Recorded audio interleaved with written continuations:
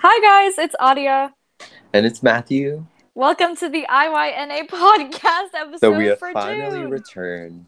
And even though it's not June and it's not Pride Month, every month is Pride Month. And we want to be able to just continue with the advocacy. So here we are. So today we're going to be talking about the neurobiology and the brain structure of transgendered people and transphobia and just general discrimination against people who don't identify with the binary gender spectrum has become rampant in recent years, and we thought this is a really important topic to talk about because the research in transgendered brain research field is very limited, so we wanted to shed some light on whatever we could find in the field.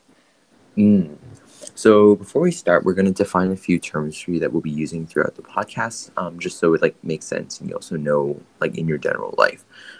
So gender identity is your sense of being male or female or anywhere in between, and usually develops at a young age. So most children can actually identify their gender at around 2 years old, and in most cases, their gender identity is going to be the same as their biological sex. However, for a small percentage of people, they'll report significant clinical distress since their biological sex at birth doesn't actually match with their gender identity. And so this is when they can start being labeled or classified as having gender dysphoria. And so there are a number of labels used by people within this group, with transgendered or trans being a broad term that covers many of the subtypes within this group. Yeah, so transgender is just a term that's used for people, like Matthew said, who are in this group. But it's also important to, I guess, then identify what cis means. So something cool is that I didn't know this actually before researching for this podcast episode. But the Latin prefix for cis, it means on the near side of or on this side of. So essentially, when you say cis man or cis woman, you're saying that this individual is near the side of female or male on the gender spectrum. So yeah, that's what we're gonna be. That's what it means when we refer to people as cis men or cis women. And then non-binary is just someone who doesn't identify with any of the, I guess, labels on the gender spectrum. So they essentially just believe that. And they practice the philosophy that gender is not a binary system, like male and female. Yes, it's a spectrum. Yes. Awesome. So without further ado, let's just dive into the research that we have got. And so first we're going to look at the neurology of gender dysphoria and specifically what goes on in the brain. So there's this one theory developed around 20 years ago by Joe J.N., and he essentially showed that there's a part of the brain called the bed nucleus of the stria terminalis. It's called BNST. This is going to come up a lot throughout the podcast. And in transgendered male to female, so people who were born biologically sex male, but decided to become female, or their gender identity is female, the anatomy of the BNST was more similar to a cis female than a cis male. So Audie, do you want to talk more about the opposite sex? So this is going to be quite a doozy, and it might be a little hard to follow, but just bear with me. You're great at this. Yeah, so there was this 1995 landmark study that Matthew said conducted by Joe J.N., and essentially it focused on this very specific portion of the adult forebrain called and this is quite a mouthful, the bed nucleus of the stria terminalis. And the BNST is a structure that serves as the key relay center that connects the limbic forebrain, which is a structure in the brain responsible for feeding, reproduction, flight or fright response, what you would expect, to the hypothalamus and brainstem regions. So specifically, it connects the limbic forebrain to the regions associated with the autonomic nervous system and neuroendocrine release. So it sounds pretty complicated, but the structure essentially allows for the relay of information between structures that deal with basic physiological and behavioral roles, such as reproduction, stress response, and growth and development. So this Mm. study found that the BNST in trans women were very similar in size in that of cis men, and that's significant because there has been a recorded volume difference in the BNST of cis men and women. Specifically, the BNST in men tend to be larger. So other than this, unfortunately, there's not a lot of clear information that provides an explanation for, just the differences in trans brain structures. But yeah, so that is essentially this landmark study, and people Mm. have claimed it as the opposite sex theory. There's not a lot of recent research that I guess Mm. supports this theory, but this is nevertheless a very landmark study that Yeah. started and serves as the foundation of studying the anatomical differences of transgendered people's brains. Yeah. Um, Thank you, Adia. Like I think it's super interesting to see that even 20 years ago that there's like it was found that scientifically like it's proven that there is a neurobiological difference. And people did actually look more Mm-hmm. into that and expand on that. But there are also other theories for the neurobiology of transgender people. So I'm gonna go into that more now. So one of these theories has to do with the intrinsic network connectivity.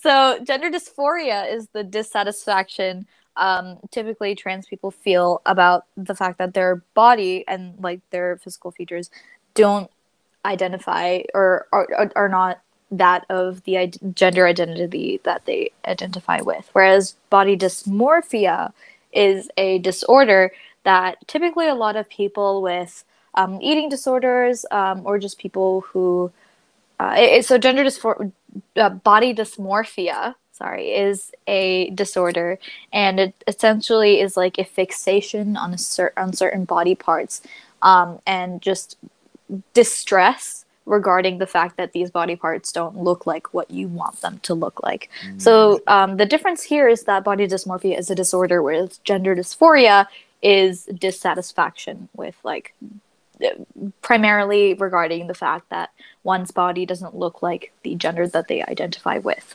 Of course, Mm. this dissatisfaction can provide like a lot of like significant distress in this person's life, but it's clear to make that distinction there. Yeah. Thank you, Adia. So that helps us look at this topic a lot better and in a more like nuanced and complete light. So within like the intrinsic network connectivity theory, so it essentially states that gender dysphoria individuals and their typical physical traits of their gender assigned at birth are not incorporated into their self-representation. So their self-representation would be essentially how they perceive their themselves, like their bodies and like who they are. And this is actually associated with specific functional connectivity signatures in the brain. And parts of our brain that recognize our own body as our own interact with parts of the brain that process these visual stimuli, and they create our perception of oneself. So, for example, like when we're going about in everyday life, like we feel like we exist in this body, like we exist in this first person body. So, why do we believe this? And like, why do we like feel like we're this thing that's like living and alive and in this body? But we can attribute it to two parts of the brain. So one of these is the default mode network, and this is the part of the brain that's involved in mind wandering and self-referential thinking. And so this is pretty much the part that consciously figures out like who you are and like what you're feeling like and what's going through your head and what you're thinking. And this part is like sort of can be similar to your consciousness, but it's just one part of your sense of self and your self-representation. And then you have the salience network, which is involved in processing and evaluating various signals from your own body, including interoceptive states and stimuli that have social and emotional relevance. So this could be visual stimuli, auditory stimuli, but also like the way you perceive other people and the way other people make you feel is also included in this salience network. And so when you combine these two, the default mode network and the salience network, you get a part of you get this sense, you get this self representation. And so in the brain, there's a link between the default mode network and the salience network. And this link is different in those with gender dysphoria than those who don't have gender dysphoria. So we can see another like neurobiological basis for like gender dysphoria, or at least a correlation between something happening in the brain and gender dysphoria. So some specifics of this connection and this difference is that there are weaker connections within the DM and the default mode network in the precuneus, PCC, and in the ACC. There's just different parts of the brain. And then the study looked further at this by using body morph. So it's essentially a software to shift like someone's self-perception by showing them a body and then like asking, do you think this, how well does this describe me? And when you have like bodies that for gender dysmorphic people who, when you show them bodies that more resemble their gender identity, like it makes sense that they were feeling less distressed, and that the link was actually working better. And so it's very interesting to see how there's actually a neurobiological basis and there's stuff happening in the brain between the connections of your self-representation that actually affect your gender identity, gender dysmorphia, and transgender. Actually, what's interesting is that people with gender dysphoria and body dysmorphia, obviously, it's not like if you have one, you're more likely to develop the other, but it's people who have both. The presence of both tend to perpetuate each other. So it's like a very vicious cycle.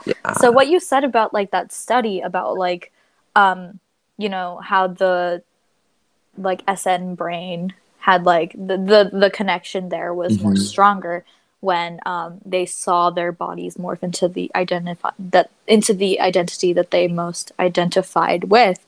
That was really interesting because, like I said, they like perpetuate each other. So it does show like the link that is there. But yeah, no, for sure. And I think if you guys are interested in looking further at this, we'll have the study in the description for the podcast, but this is going to be Foisner et al., and it's titled Intrinsic Network Connectivity and Own Body Perception in Gender Dysphoria. So yeah, so that was the second theory, and eventually, so we have all these different theories that offer different dimensions and perspectives on the neurobiological basis of gender dysphoria. So we have this guy called Glisk, and in 2019, he comes up with this new theory called the multi-sense theory. And he takes a lot of different studies that have been done in the past on this issue, or he's taken pretty much all of them and then looks at them at different dimensions, decided to assess them. And so he essentially found three components for why gender dysphoria exists. So this is, I believe this is a more comprehensive study. So the three dimensions were chronic distress, gender typical behavior, and incongruence between perception of gender identity and body sex. So incongruence between perception of gender identity and body sex is a mouthful, but it's pretty much essentially what we just talked about in the second theory, about your perception of self and your self-representation is different than what your body is actually biologically. So yeah. So essentially, this study also looked at the systemic changes in functional networks in the brain and body, especially since a lot of the studies before Glisk's study, looked at anatomical. So they looked at, oh, like this part of the brain is bigger, this part of the brain is smaller, but they never really looked into the function. So what Glisk did was he looked into like the functional correlations between different parts of the brain, and like this part of the brain does this, and so we can theorize that. How is this a contributing factor to gender dysmorphia, or how does gender dysmorphia perpetuate this? So he looks at the distress network, the social behavioral network, and the body ownership network. And so I'm just going to be going over these three dimensions to just extend on the multi-sense theory. All right. So the first one is going to be chronic distress. So one really interesting thing to know about the brain is that there's this thing called the central extended amygdala, and this includes a bunch of stuff. But the whole purpose is essentially to be a mesolimbic reward system. It also includes a social behavioral network, and it has stress response. So I'm not going to go into massive detail, but a part of the brain that is in the central extended amygdala is actually the BNST. So we were just talking about the BNST earlier, which is also involved in wide-reaching stress response. And so Gliss theorized that the chronic distress that arises from chronic dysphoria can be a product of the differences in these central extended amygdala networks, because these central extended amygdala networks are different in cisgender people and transgender people.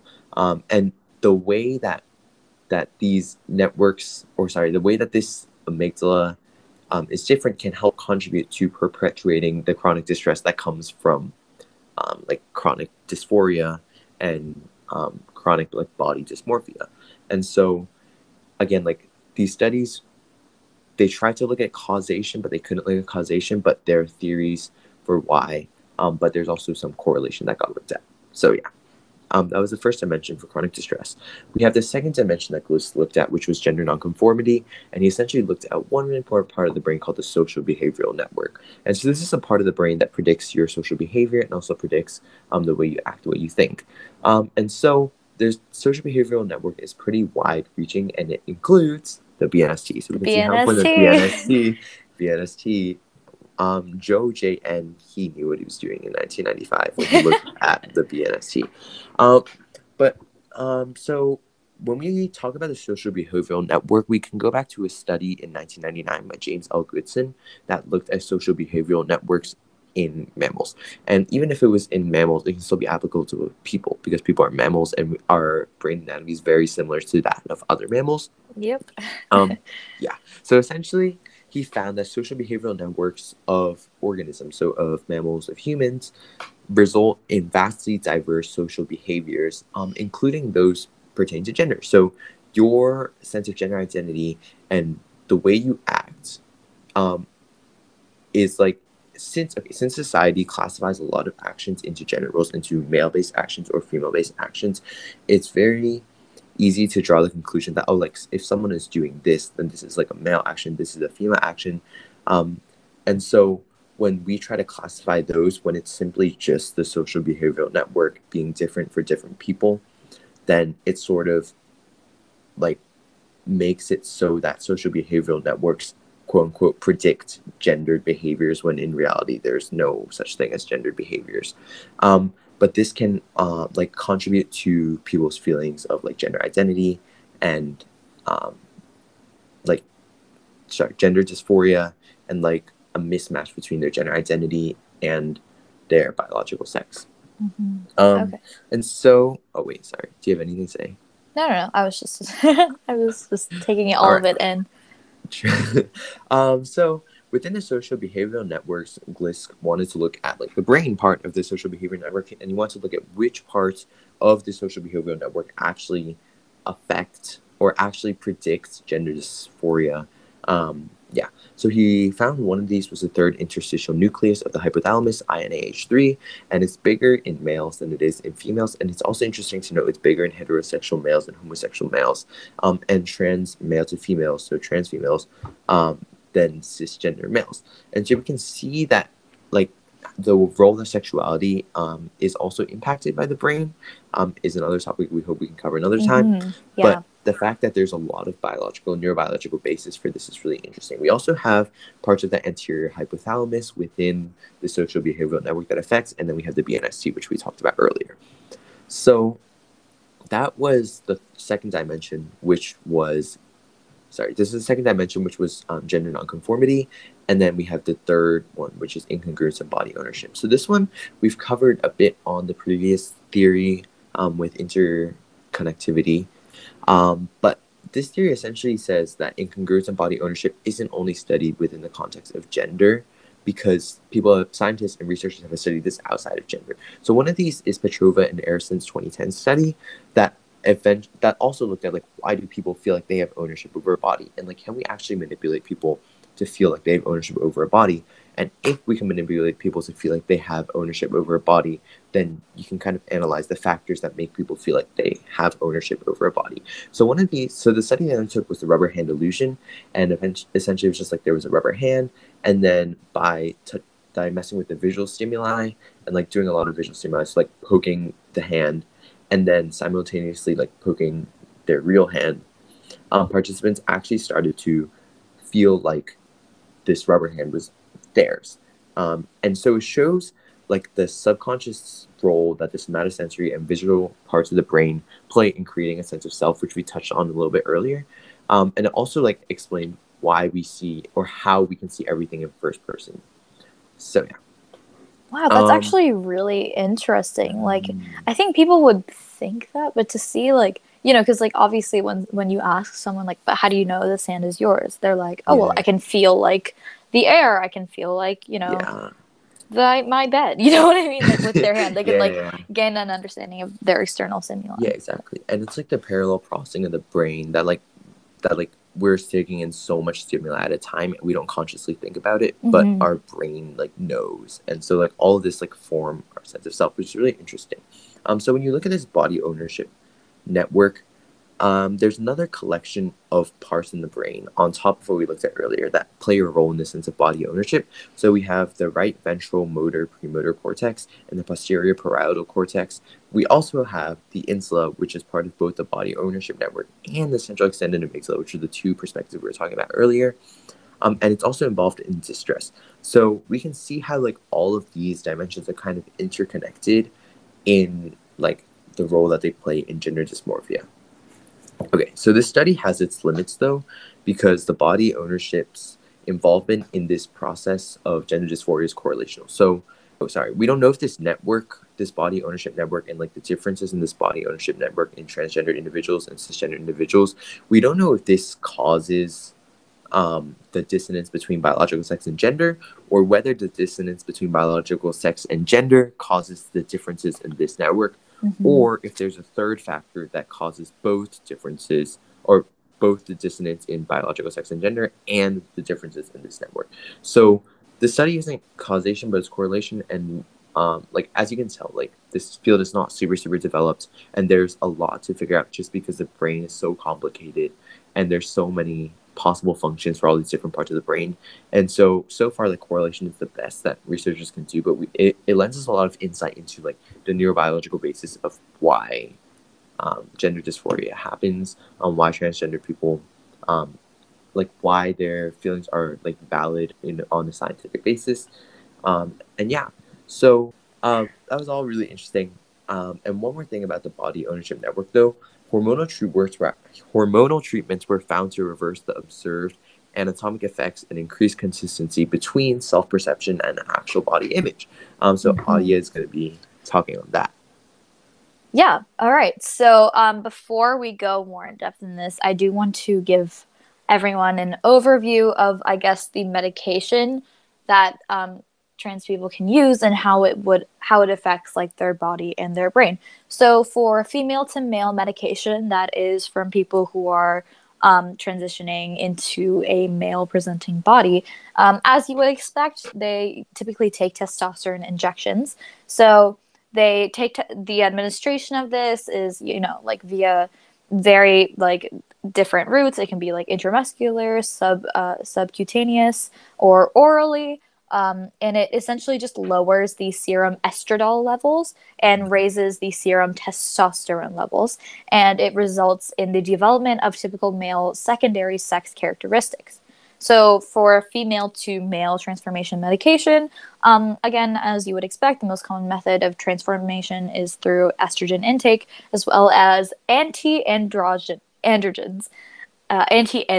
So, administration of estrogen, it can be taken orally, transdermally, intramuscularly, subcutaneously, through injections or through pills, and similar to the male to female medication, it will lower the serum testosterone levels and raise the serum estradiol levels. And it results in the development of typical female secondary sex characteristics, including breast growth, softer skin, decreased muscle mass, and, like female pattern fat distribution. So, unlike female to male transformation, though, these side effects are largely reversible. So, apparently, for male to female transformation, these side effects are reversible. Sorry, Hmm. irreversible is what I meant to say. Yes. Yeah. So we also have this other kind of medication called anti-androgens, and androgens are they're used for trans males who have not had an oreectomy, so that is testicle removal surgery. And these medications block the effects of testosterone, resulting in decreased erectile function and allowing estrogen to develop typical female secondary sex characteristics. So, what are androgens? So, according to this article I found in the National Library of Health, early in development, androgens are critical for the formation of important neuromuscular sex differences, decreasing the magnitude of normally occurring cell death in select motor neuron populations. So that sounds confusing, but actually, the death of neurons during normal development is a well documented Mm. phenomenon, and it occurs throughout the nervous system. It's very normal and actually very vital. Mm. Initially, neurons are overproduced, and their numbers are subsequently reduced during a period of normally occurring cell death. So the magnitude of death can range up to 80% of the initial neuron population in a given structure. And this death typically occurs over a brief period of time. So normal neural death aids in the formation of specialized nervous system structures. They aid in Mm. creating a specific kind of shape that allows for the specific function that this like specialized structure in the nervous system has to perform. Oh, I see. So androgens protect cells from experiencing this normal occurring neuron death. They essentially prevent this death from happening. So Mm. anti-androgens then work to block androgens from binding to those receptors in the target cells. So essentially, they block the hormone androgens from protecting testicular cells from dying. So essentially, what they do is they promote the death of testicular male to female, trans Okay. people. Yeah. Okay, that makes sense. Yeah. So that is the like medication overview. Oh. I did speak earlier about the one example of like the anatomical difference between Mm-hmm. like trans people and cis people. Um, there's not a lot of research again here. Studies in this field, what they'll typically do is they'll investigate whether the brains of transgendered people resemble the sex that they were born into, the gender that they identify with, or, interestingly, this intermediate brain type. So, kind Mm. of one that scientists can't say, like, oh, this is like more resembling a male brain or a female brain. It's just like, it's kind of in this gray area where, like, we don't really know what's happening. So there are studies that have found that there's this intermediate microstructure in the white brain matter of trans individuals that's not found in cis people. So Oh. yeah, that kind of supports the intermediate brain type. Although the point is that because there's such a lack of research in this field, we Yeah. can't really say whether like trans brains more closely resemble the sex that they're born into, the gender they Yeah. identify with, or yeah. But, So currently, there are two hypotheses that could explain differences in brain structures in trans people versus those of cis people. So there's one that focuses on the neural developmental patterns and contributions of hormones and hormone receptors to brain development. So as you would expect, as your brain develops, from as like a child, the contributions of hormones and their hormone receptors are very critical in how the brain forms. So this hypothesis essentially just mm. is saying that like there's a different course of action, I'm assuming, of like neurodevelopmental patterns, and their conjunction with like the hormones and their hormone receptors that could lead to a different anatomical structure that is present in transgendered people. That sounds Mm. confusing, but I'm not quite. The hypothesis Yeah. is very, very Yeah. in depth and very technical. Yeah. For And sure. the other suggests that there is a discrepancy between one's notion of their gender identity versus their brain's representation of their body. So this kind of ties into like body perception, which is what Mm-hmm. Matthew touched upon. But interestingly, in this article or in this experiment, when I say brain's representation of their body, it's not necessarily a conscious representation of their body. Like consciously, trans Yeah. people will say, I identify with this gender identity more than the body that the biological sex I was born Yeah. into represents, right? But this is actually the neural brain's representation of their body. Like in the Mm. study, people were shown like images of like their bodies transforming into different gender identities and like just generally their body morphing, and they were essentially, the scientists were tracking their like neural activity. So and then like determining what the brain's representation of their body was.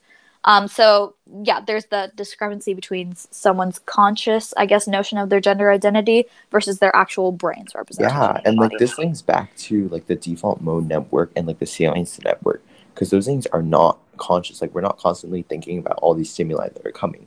But the way that it can be studied and can be seen that your brain actually works that stuff to give yourself representation, and then how that self-representation matches with reality actually is Right, also right. trackable in the brain.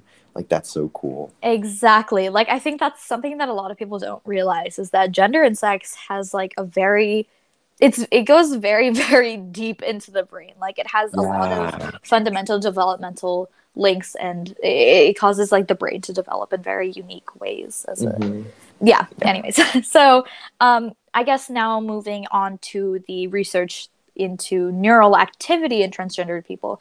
So, unfortunately, even more so than the research in the anatomical differences of trans people, there's even less research here in the neural activity differences. Mm-hmm. So, existing work in this field, interestingly, it revolves around tasks that elicit a sex typical response in trans Mm. individuals and then deciphering where they stand in comparison to their cis individuals. So essentially, yeah, look similar to how they are analyzed in brain structure studies.